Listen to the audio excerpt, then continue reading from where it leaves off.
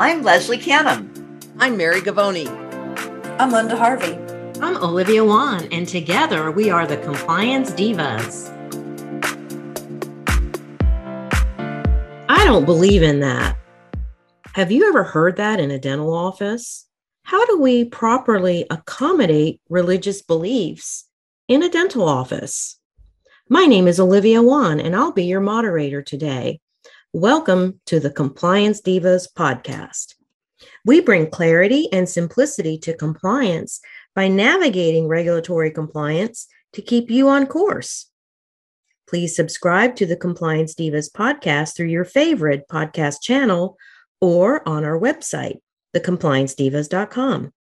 Resources we mention during our podcast can be found on the Compliance Divas website. Please submit your questions to support@thecompliancedivas.com. So under Title VII of the Civil Rights Act of 1964, employers must reasonably accommodate sincerely held religious beliefs. Perhaps you've been asked to join in prayer at a morning huddle, or there's been questions raised about different religious practices. I would like to start out by interviewing Mary to help us understand what is the meaning of sincerely held religious beliefs. Mary. Thanks, Olivia. This is a tricky subject because the meaning of sincerely held religious belief really lies with an individual. A religious belief or practice doesn't have to be, although many times it does not have to be part of a formal religion such as Christianity or Judaism. It can be something that's a very personal belief, but it must be something that is sincerely held and meaningful according to the EEOC. And it also goes to the credibility of an individual. So, for example, if someone said that their religious belief was that they didn't believe in a particular concept, but their behavior was so contrary to that, one might question their sincerely held belief. So it's up to an employer to determine, and that's, again, a very tricky thing, to determine whether or not the belief is sincerely held. So here's an example that we've seen that's very relevant and very recent in dental practices. There have been vaccine mandates for COVID-19 in quite a few states, and there have been employees who did not want to receive the vaccine for whatever reason, and they claimed the sincerely held belief exemption.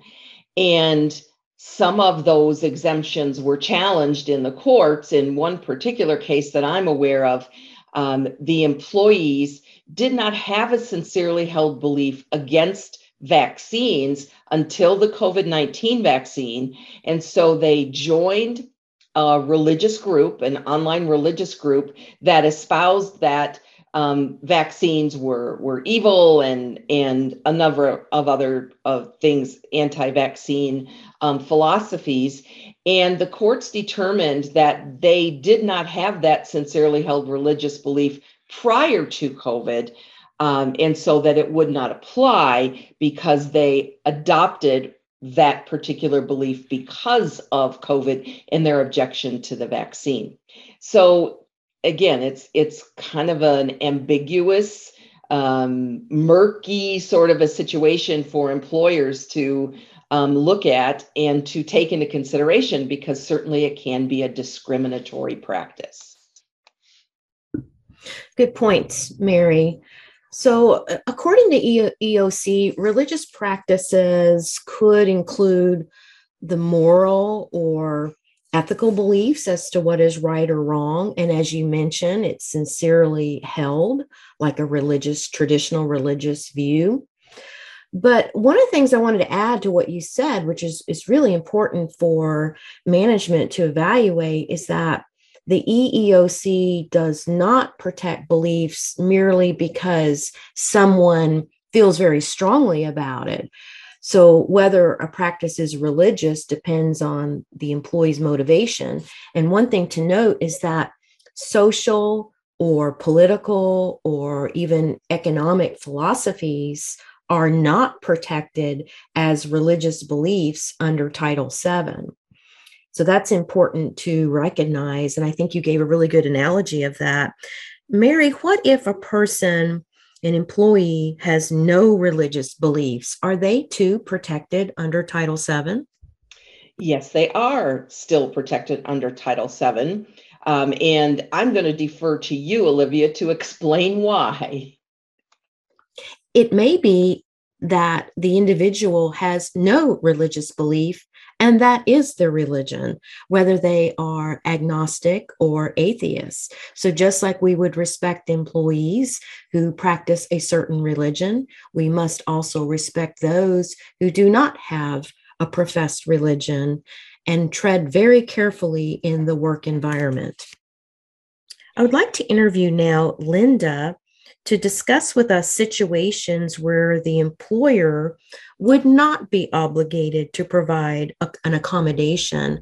Linda, how can you help us understand that? Olivia, much like Mary said, this situation has the potential to be very delicate because sincerely held religious beliefs are very individualized. However, under this title of the federal government, the employer does not have to provide a reasonable accommodation that would cause undue hardship to the employer. And so, as you mentioned, the undue hardship cannot just be someone's opinion or because they don't want to comply or work with the employee. The employer has to use more than just generalized conclusions to suffice their, denial of our undue hardship. So in order to determine undue hardship, it should be based on several factors that EEOC explains, and that is one, any nature and cost of the accommodation, if there's any that's needed. Any overall financial resources of the facility, say the practice or the organization, that would be needed to make the accommodation reasonable. The number of employees at the facility, the effect and expense on the resources of the facility. Those are some things to start with. And again, going into the financial, just the overall financial resources for this, if any needed for this accommodation. And then the type of the operation of the employer, including the structure and functions of the workplace or separateness of different locations. So is it possible to allow, let's say, the example of prayer in the workplace, is it possible to make that reasonable accommodation given the size and function of the office and layout? And just those are some key factors to look at as far as the nature and cost of the accommodation. Now, an employer cannot claim undue hardship based on an employee's fears or prejudice towards other individuals as well. So just because someone else may not like it, we can't discriminate against either one, but each employee has a right to ask for a reasonable accommodation. And this undue hardship that we're talking about cannot be based on the fact that provision of a reasonable accommodation might have a negative impact on the morale of other employees either.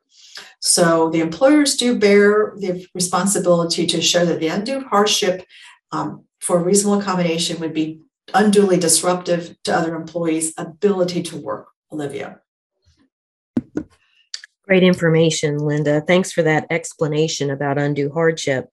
Leslie, we would love for you to elaborate on just what is a religious accommodation. Certainly, Olivia. Well, there's guidance that was published by the EEOC, the Equal Employment Opportunity Commission, back in 2014 that allows workplace accommodations for employees who have sincerely held religious beliefs that require them to dress or groom themselves in a particular manner. So let's take a look at what we might consider. I mean, if some people may be wearing certain types of head covering, or there may be certain style of their hair that they must have in order to comply with their religious beliefs. An applicant or an employee may need a reasonable accommodation so that he can practice or observe his religion. For example, an applicant may ask to reschedule an interview that's on a religious holiday, or an employee may request an exemption to the no hats rule in order to wear a religious head covering like a yarmulke or a hijab. So the law protects people who belong to traditional organized religions, such as Buddhism or Christianity, Hinduism, Islam, Judaism, Sikhism, as well as people who have newer or less common religious beliefs, and atheists. So employers should consider the request and don't automatically refuse an accommodation request or have an inflexible policy that doesn't allow for exceptions. Be sure and review each request individually. Avoid assumptions about religious beliefs or practices or appropriate accommodations. And employers should discuss the request with the applicant or employee, if needed, to ensure that the employer understands the employee's religious needs and available accommodation options. For example, here's an employee that requests a schedule change so he or she can attend a religious service. The employer may want to discuss when the service is taking place and the conflicts posed by that employee's current schedule, so the employer can determine whether a schedule adjustment is possible. And then also, the employer should provide an effective accommodation, unless doing so would require a more than minimal cost based on the resources and the operation of the employer's business. Employers should also be receptive to additional accommodation requests. An employee's religious beliefs and work responsibilities may change over time, resulting in additional or alternative accommodation requests. That's really good information as well, Leslie. Thank you for sharing that.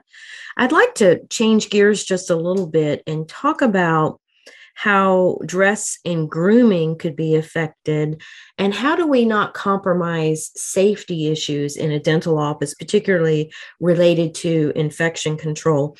Mary, can you share your thoughts on beards and respirators?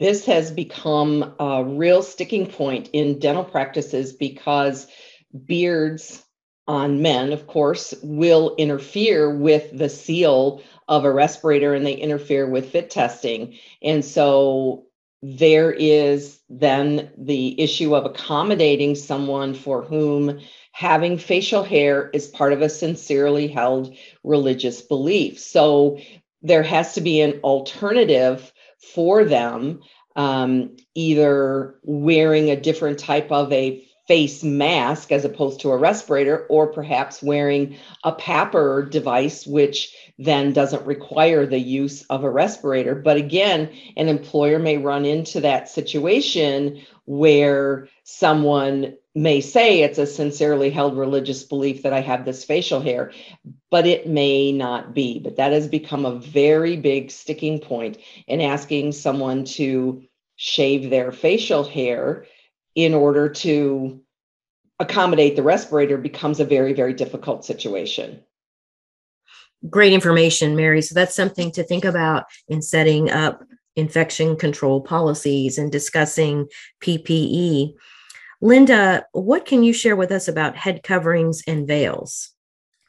Olivia, I'd like to just share my experience in speaking with some doctors and team members over the years that wear head coverings, because at first, just personally, I was curious because I didn't know. I was concerned that infection control, from the infection control perspective, that the individuals may be going home with extra spray and splatter on their head coverings. And so when you think about it, one perspective that was shared with me was, well, everybody's going home. This is pre-COVID now, okay? So I'll let you qualify that, Olivia. That one comment was, well, everyone else in the office is going home with spray and splatter all over their hair, and you can't take off your hair.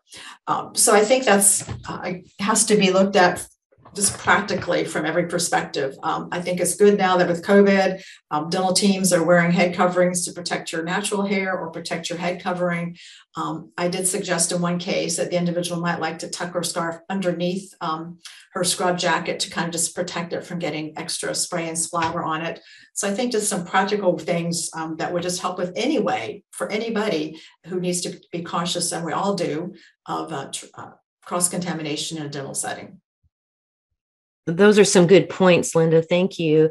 And then we could think about from an HR perspective, what about nose piercings? For example, in my law office, our policy is that no facial piercing is visible during working hours. It doesn't matter to me if they have them, but while we're working with law clients, they should not be visible.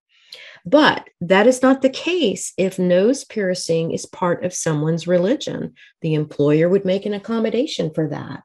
For example, nose piercing is a practice embraced by Indian women, and having a pierced nose has been a sacred ceremony in the Hindu religion. So if that is the case and you have an employee that practices that faith system, then the employer would accommodate that religious belief and allowing them to have visible nose piercing.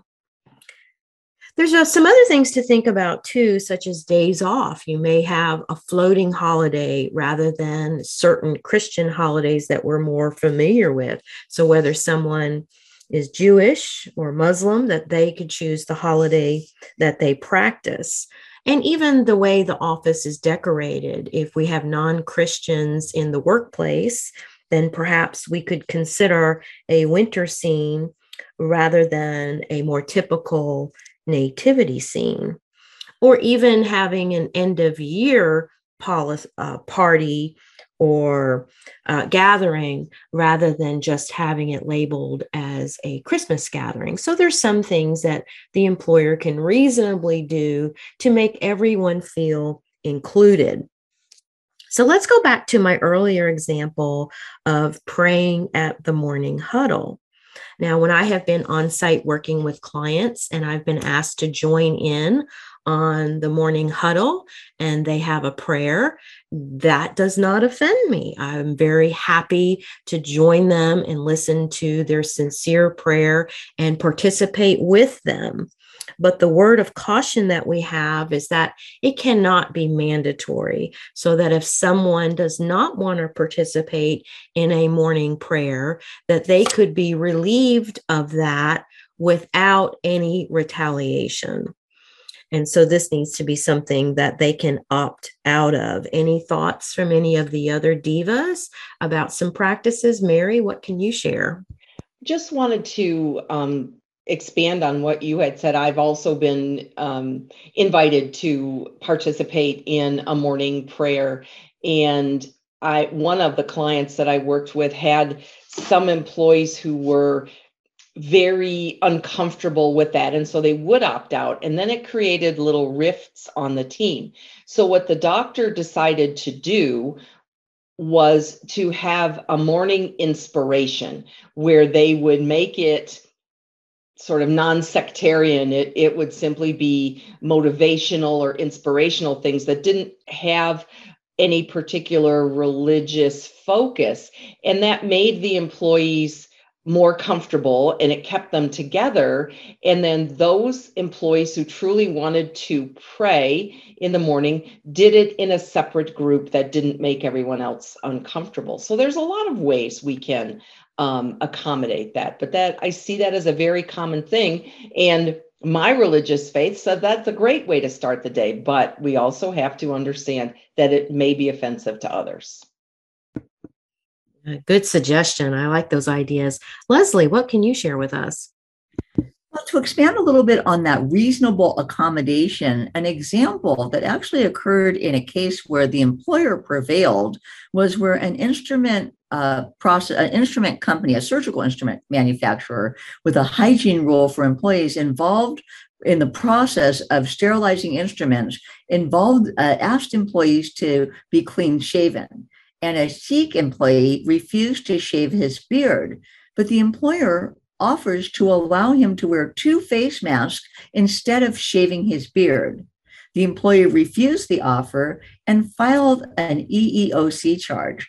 So, according to the EEOC, the employer would prevail because it offered a reasonable accommodation.